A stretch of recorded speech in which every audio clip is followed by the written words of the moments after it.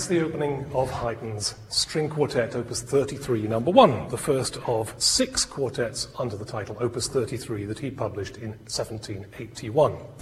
Now, when Haydn was advertising for subscribers to this publication of his, he put in a rather tempting sentence near the top of his copy. He said that they were composed in a new and special way. Now, there have been some people who said that that was probably just a smart bit of PR on his part. But in fact, it is quite true that there is something new about the way that the Opus 33 quartets are written. You can see Haydn's earlier quartets leading up to this in a way, but they do mark a defining point. They are one of those milestones in musical history after which you could say that musical style was never quite the same again. To give an indication of just how new and special Haydn's Opus 33 quartets were, let's take an example of the early classical style, the kind of music that prevailed round about the early to the middle 18th century, the kind of musical milieu in which Haydn was growing up. This, as it happens, is a work that's been attributed to Haydn, although it almost certainly was written by somebody else. It's the quartet that's known as Haydn's Opus 3, number 5.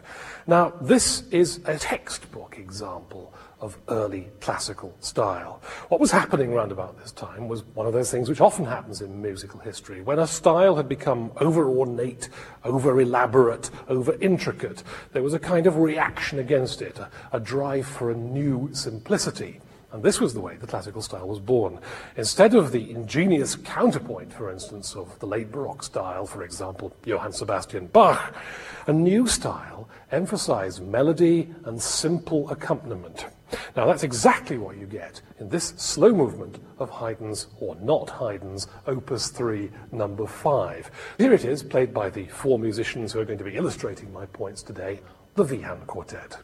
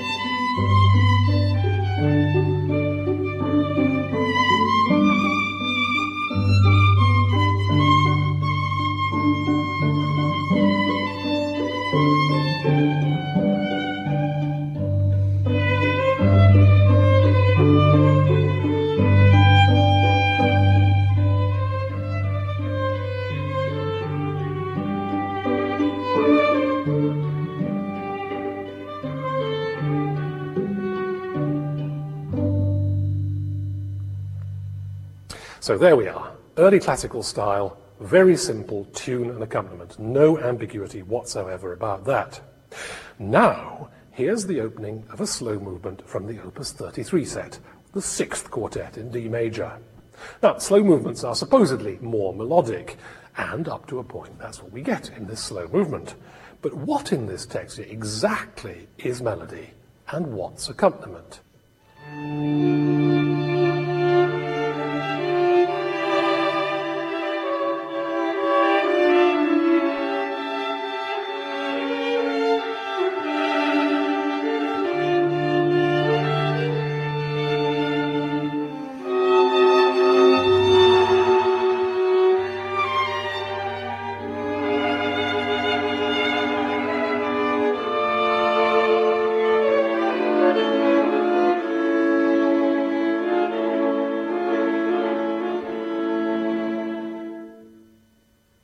We started off with what sounded like a tune for the second violin, or maybe second violin and viola, with the violin leader holding one note very quietly. Haydn carefully marks it pianissimo. That's quite specific in this case. He means quieter than all the rest. But then there's a crescendo. The leader's sustained note gets louder and louder. And suddenly, about 3/4 of the way through that passage, the leader's playing the tune. Where exactly did the handover happen? It's fascinating. It's very difficult to say. And yet there is a moment when the person who was playing the leading line stops playing the leading line and somebody else has it. Now, there's an even more striking example of this at the beginning of the quartet, Opus 33, number 3, which has a nickname, the Bird. For a moment at the beginning, what we hear is just a chugging sound, as it were, a simple accompaniment from the viola and the second violin. And then the violin comes in and again holds a note. And then the violin's line becomes more precise, more specific. And then gradually the violin's line becomes more and more like a tune and the accompaniment becomes simpler. But then the same process happens all over again. In fact, it happens 3 times. And each time there's that moment of ambiguity about who it is, who's at the top of the texture, who's the real leader, and who it is who's doing the accompaniment. This is the beginning of the quartet, Opus 33, number 3.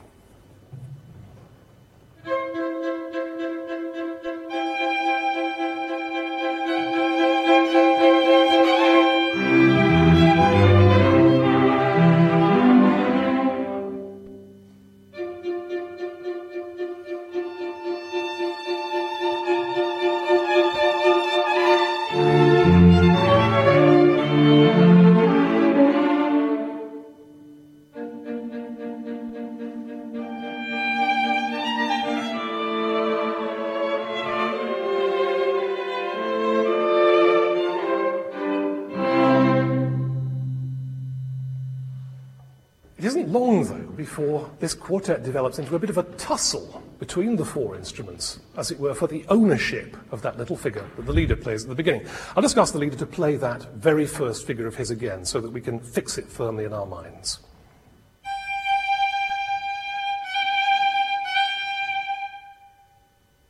When we get to the second theme of this quartet, that tussle begins to intensify. You'll hear that figure at double the speed passing around the instrumental ensemble.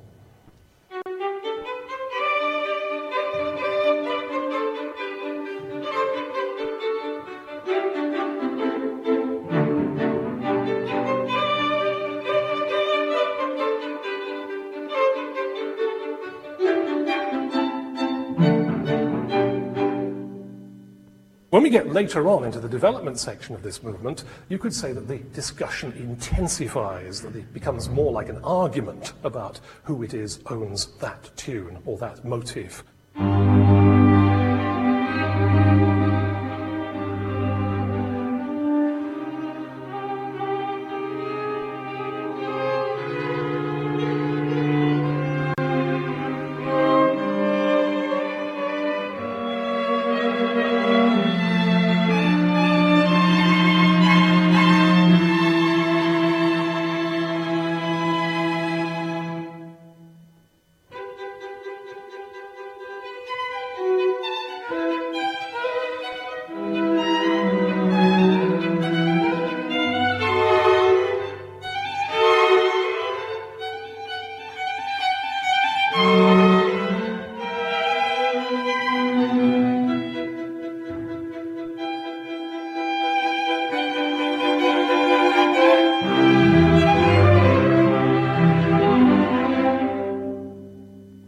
So it sounds as if, melodically speaking, the leader has won for the moment at the end of that passage. But I think it's pretty clear that that couldn't be much more different from that example of the early classical style I played from the, in inverted commas, Haydn Opus 3, number 5.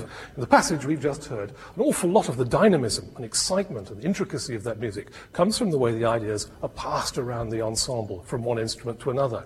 And that really is like nothing quite in music before Haydn's Opus 33 quartets. But there are many different ways in which the textures of Haydn's quartets are alive and new in this Opus 33 set. For instance, if we take the quartet Opus 33 number 2 in E-flat, which has a nickname, The Joke. He keeps you waiting to the end for the joke that's made it famous, but it is still a pretty spectacular example. This is the theme at the beginning of the finale of Opus 33, number 2. There's nothing at all ambiguous about this. It sounds like a clear-cut sort of folk dancey tune with a very clear beginning, middle, and end.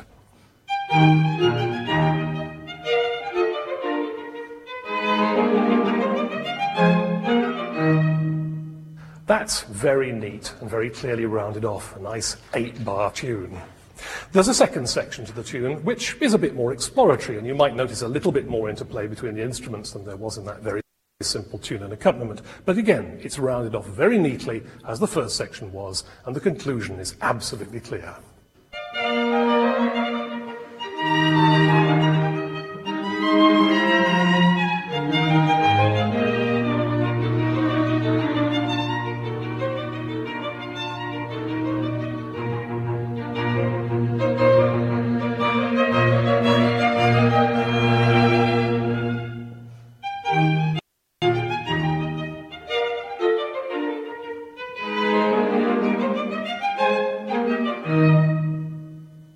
That's a textbook example of what you'd call a closed form. It's neat, it's complete, it's formally rounded off. You know exactly where the beginning is, exactly where the middle is, and exactly where the end is. That's also very typical of folk music, and it certainly has a very folksy character at this point. Now, one thing that's often been said in the history of writing about music, for instance by the composer Arnold Schoenberg, is that folk music makes pretty bad symphonic material. In other words, it's not ripe for development. If it's closed, you can't expand the form or contract it without doing violence to it. Constant Lambert, another composer, once said, the only thing you can do with a folk tune is repeat it, possibly louder. So, the ending of this movement ought to be pretty well assured. We ought to be pretty clear about Haydn's going to end this movement. Maybe you could emphasize it with a cadential flourish, but only a very simple one. Something like this.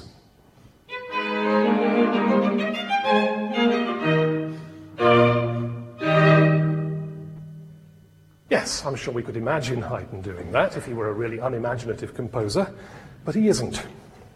I'd just like to go back in time to an episode I remember of University Challenge. I wonder if anybody else remembers this. It was a few years ago. One of the teams was asked to listen to the end of William Walton's First Symphony and to press their buzzer at exactly the moment where the symphony ended. But the end of Haydn's Opus 33 No. 2 is a lot harder than the end of Walton's First Symphony. I'm going to ask the quartet to play the ending of the quartet now.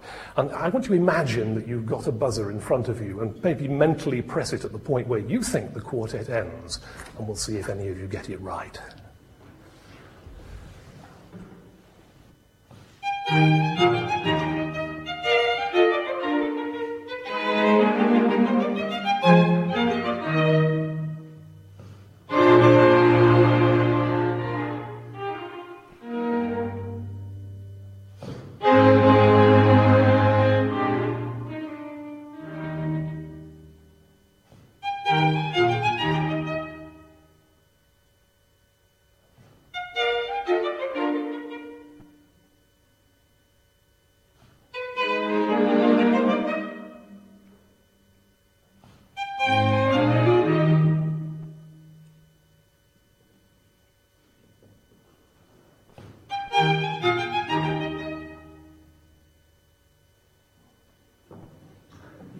Anybody get it right?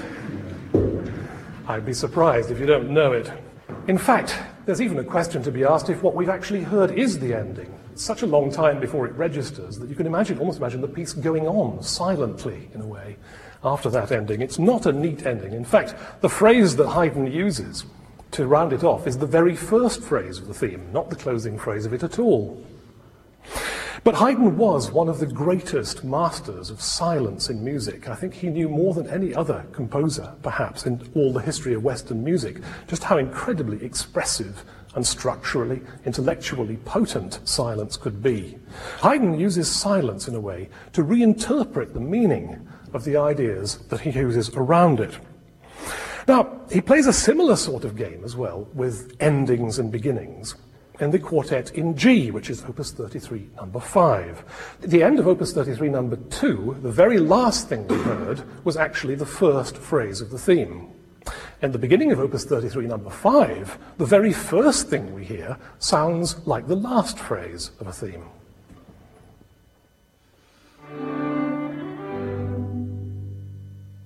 So it sounds as though the fifth quartet begins with an ending.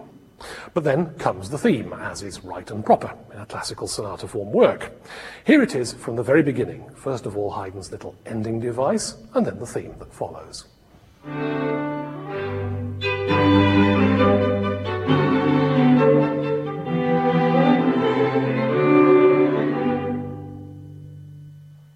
So we can tell from the way that that theme develops that it picks up on that ending figure, as I call it, that cadential figure. So it really isn't just an isolated figure on its own. It belongs to the theme too. It's a kind of leading motive that's ripe for development too. But now the most extraordinary thing happens a little later in the movement, at the end of the development section and the beginning of the recapitulation. That's where Haydn brings back his themes in more or less the order in which they first appeared. There's a dramatic fortissimo, big full texture, but gradually the dynamics subside and the texture thins out, get more and more silence. And then there's a big silence. And the recapitulation begins exactly as the movement itself began. But that little cadential figure, that very figure with which we began, what exactly is its meaning here? Is it the beginning of a new section, or is it the ending of the section that we've just heard, or is it both?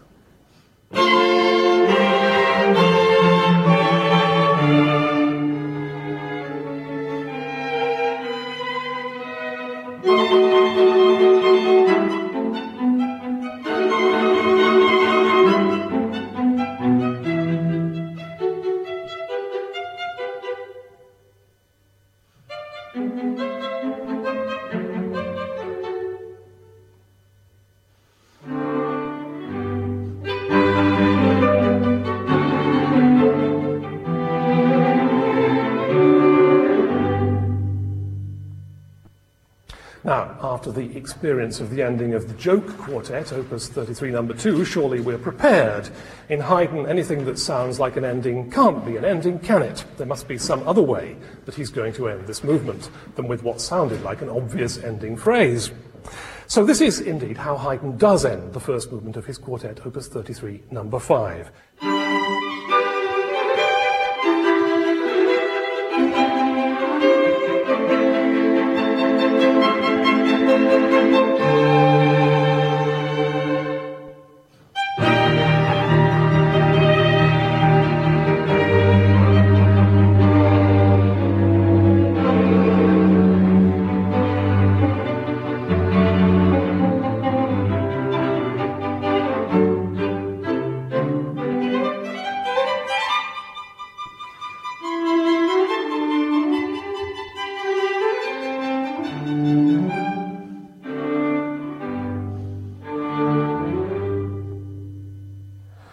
So, what at first sounded like an ending device tacked on mysteriously at the beginning of a quartet turns out at the end not to be quite final enough.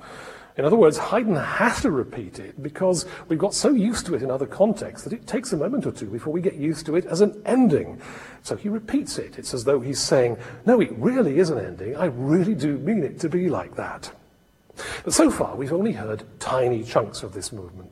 And what really matters so much with Haydn's innovations like this is the context, the larger context in which all this takes place.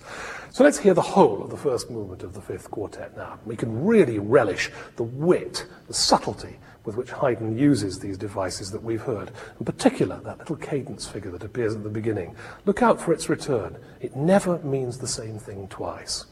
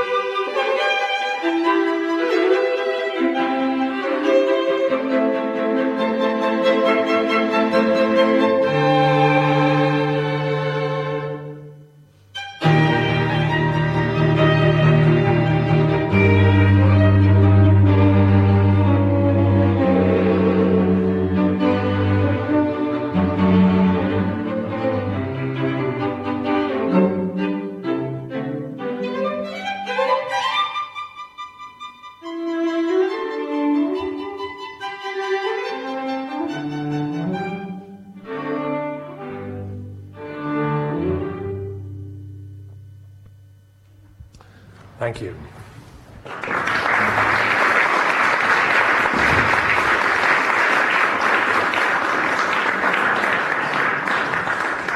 The first movement of Haydn's quartet in G major, Opus 33, number 5, played by the Haydn Quartet. We're listening to Discovering Music with me, Stephen Johnson, and today I'm looking at the whole of Haydn's Opus 33 set of quartets, the quartets which he proudly announced were written in a new and special way. It's time, though, that we had to look at one quartet in particular, and the quartet I've chosen is the first quartet in the series in B minor. Now, it's significant that this should be the first quartet, because composers, when they wrote sets of 6 quartets, as they often did in the late 18th and early 19th centuries, they were keenly aware of the need to put their best goods right in the shop window. In other words, at the top of the pile, the first quartet. And Haydn's Opus 33 No. 1 is, for many people, certainly for me, the peach of the set. It's a fascinating piece. It's so intricate as well. So much happens in such an extraordinary short space of time. Haydn begins by playing a rather interesting, slightly wicked little trick. I just ask you to listen to this and think, what key does this sound like it's in?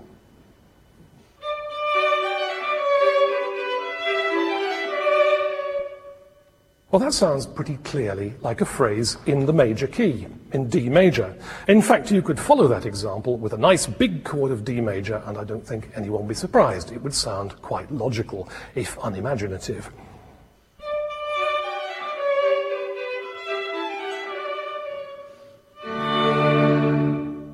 That certainly sounds like the right key. But hang on, the title page describes this as a quartet in B minor, and almost immediately Haydn starts toying with, playing with, subverting the expectations that he's set up at the very beginning of the quartet. The cello, for instance, gets hold of that very first phrase that the violin played, the first violin, and repeats it obsessively like this.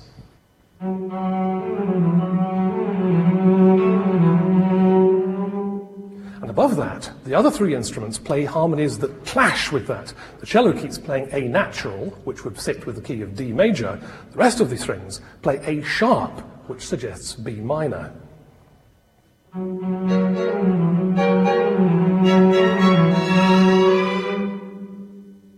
After that, there's some kind of anxious questioning, as though the strings were asking themselves, what key are we in precisely?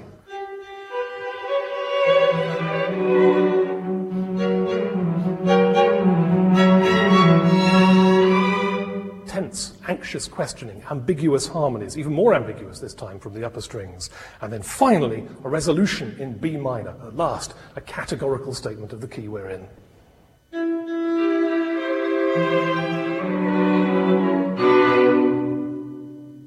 So much drama, so much subtlety going on at the beginning of Haydn's first Opus 33 quartet. And we've only had about 20 seconds of music. We've also only homed in on one dimension of the music, one level on which Haydn is weaving his subtle magic. Let's have a look at another level as we listen to the whole of that opening passage now. Think back to those examples we heard earlier on, where I invited you to consider who's got the tune, who's got the leading line, because on that level too, this opening of Opus 33 No. 1 is fascinating.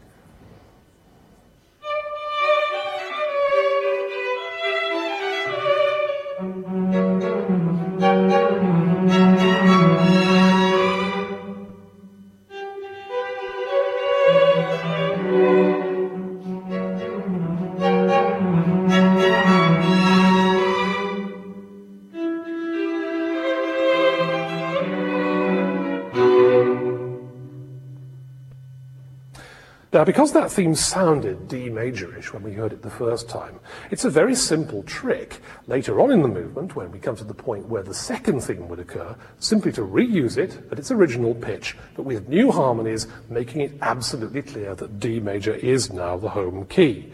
So that's what happens. Haydn simply repeats the opening figure, but now with full 4-part D major warm harmonies.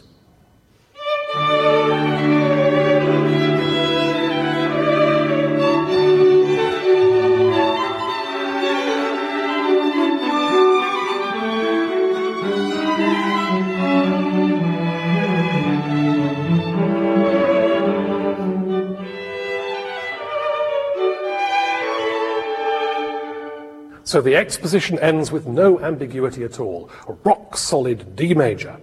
But then comes the repeat. This is the passage in a classical sonata form first movement where you go back to the beginning and hear the first 2 sets of themes again. Now, because we were unsure about what key, what harmony it was that that first theme belonged to when we heard it the first time, it's even more ambiguous. Now we approach it from another key, from D major, so that the tussle between the instruments to decide once and for all which key this piece of music is in becomes even more intense. It's a classic example of how you could say that Haydn never really repeats anything, even when he uses repeat signs, because the meaning that a passage has when you hear it the second time is completely different.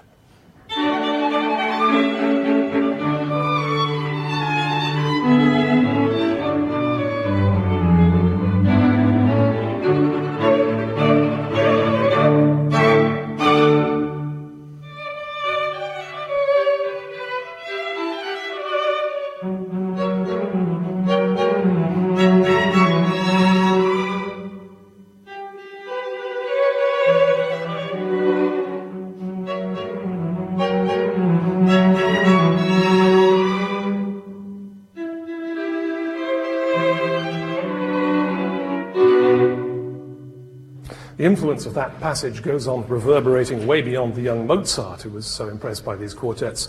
A century later, when Johannes Brahms came to write his clarinet quintet in B minor, he does exactly the same thing as Haydn, by having it start by pretending to be in D major, and then only establishing the home key gradually.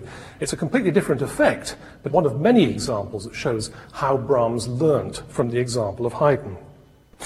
Anyway, I think just before we hear the entire quartet, it would be nice if we had a few more, as it were, snapshots of some of the things that happen in the rest of this quartet.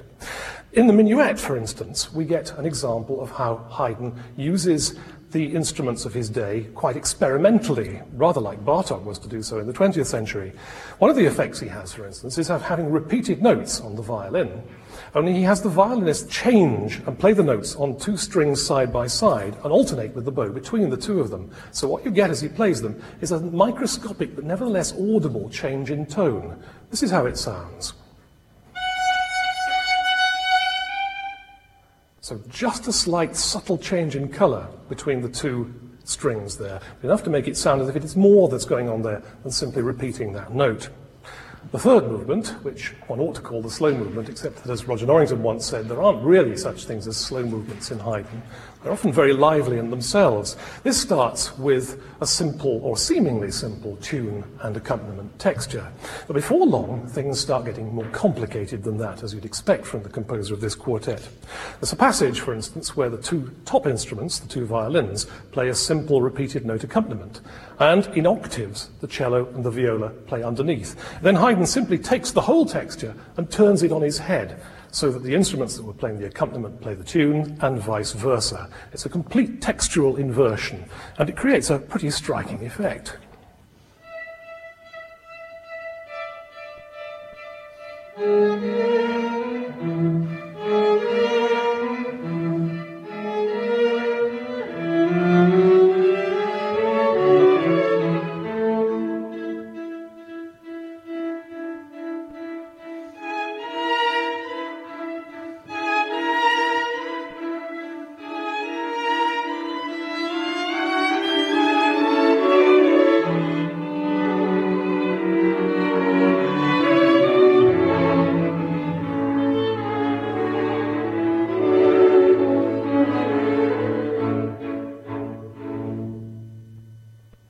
There's plenty more textural fun and games in the finale. It starts, again, like the slow movement, in what seems like a fairly simple leader plus accompaniment texture, the leader eventually becoming more and more like a concerto soloist. There are all sorts of effects for the first violin at this point, ingenious effects making use of coloristic properties of the violin. You get more of that oscillating between strings that we heard in the minuet. We get some bird song like twittering noises, which again sound rather like Opus 33 number 2, the Bird Quartet. And at the beginning, the leader is instructed to play all his first theme, all the notes, on one string, on the G string, so that it sounds particularly dark in tone.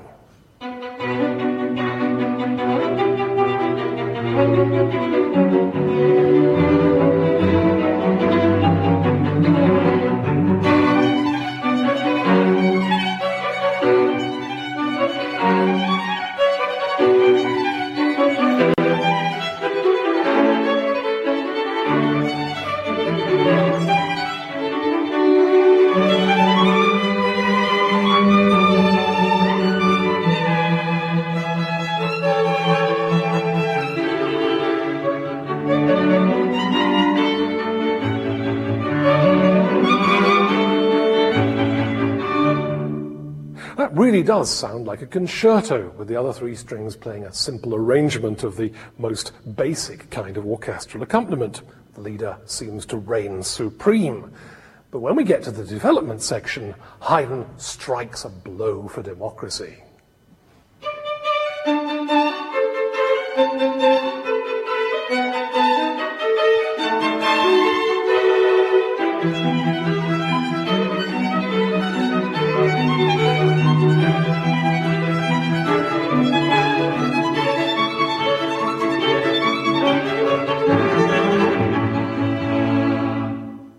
After that, the other instruments have much more of a contribution to make to the texture, as you'll hear. It's as though the status quo has been changed irrevocably, and things are never going to be the same again. And you'll hear that particularly when we play the entire quartet in a moment or two. Before that, has anybody got any questions?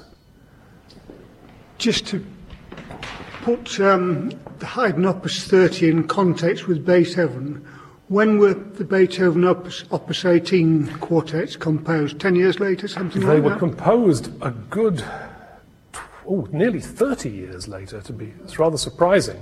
It shows, if you listen to the early Opus 18 quartets, having heard the Opus 33 quartets of Haydn, or those 6, in inverted commas, Haydn Quartets of Mozart, it is fascinating, because then you become much more aware of how Beethoven's later style emerged from that kind of background. Sometimes he's still, as it were, in the drawing room with a group of amateur musicians, or good amateur musicians, making music in the classical style with Haydn. And at other times it's as though Napoleon has suddenly burst into the drawing room and something grander and more ambitious has taken place.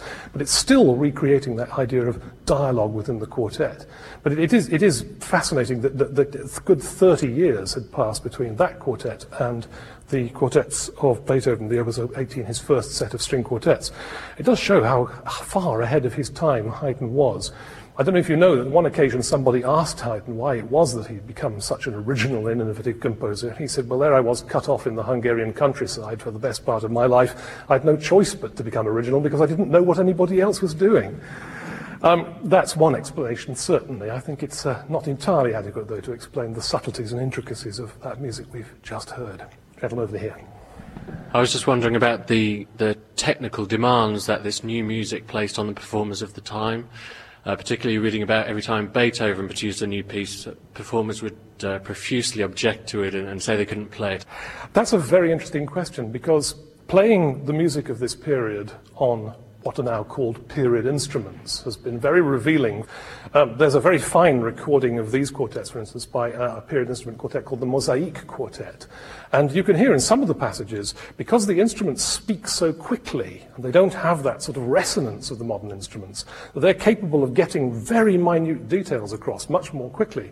For instance, that little effect that the leader played, where he's oscillating between two strings playing repeated notes, if you hear that on an instrument of Haydn's day, the contrast in colour between the two strings is even more pronounced than it is on the modern instrument, where there's a kind of evening out of sound across the instrument. So that's one occasion where certainly the instrument of his day has more to tell us than our instruments do now. Anybody else? A question over here. You cast these quartets in as being very mould-breaking, and historically speaking, critics don't look very kindly on very adventurous, very harmonically difficult music. Do we know anything about the critical reception that these 6 quartets received? We know a little, and the answer is that, of course, the quartets were always intended for a kind of connoisseur audience. So to some extent they were prepared. And there are composers before Haydn, like, for instance, C.P. Bach, Bach's son Carl Philipp Emanuel, who had some very quirky and adventurous touches to their style. What I think makes Haydn most remarkable is not just that he includes all these extraordinary effects, that he pushes the envelope, as you might say, introduces new things, is the fact that he integrates it into something which sounds so complete. I don't think any of us listening to that music would describe it as purely quirky or just eccentric. At the same time as he's introducing all these extraordinary mold-breaking effects, there's a logic to it. It all makes sense, certainly does to me, listening to that quartet. It's a remarkably well-argued and concentrated piece of music at the same time as it's doing things which are, for the time, dazzlingly new. But certainly Haydn doesn't seem to have attracted the kind of opprobrium that you'd expect, maybe, for a composer of his daringness. He was very popular with the critics, certainly by the end of his life. And when he was invited to London, for instance, where his 12 London symphonies were written for London audiences, they were received ecstatically by the critics. They really were, and praised for all the things that were most new. He was, I think, officially, by the end of his life, the greatest composer of his day, certainly the greatest composer of instrumental music, which was a situation that he enjoyed and knew how to make the most of. So now, let's hear the first of Haydn's Opus 33 quartets, the B minor, the first of those quartets which he insisted were written in a new and special way, and which we've heard is nothing less than the truth. Bear in mind what we've heard in the course of this program, and listen hard for the interplay between the four instruments. I'm sure you'll agree it sharpens one appreciation of the incredible ingenuity and subtlety of this music. So here is Haydn's first Opus 33 quartet, played by the four members of the Haydn Quartet: Leos Czapicki and Jan Schulmeister, violins, Jiří Zygmunt, viola, and Aleš Kacpik, cello.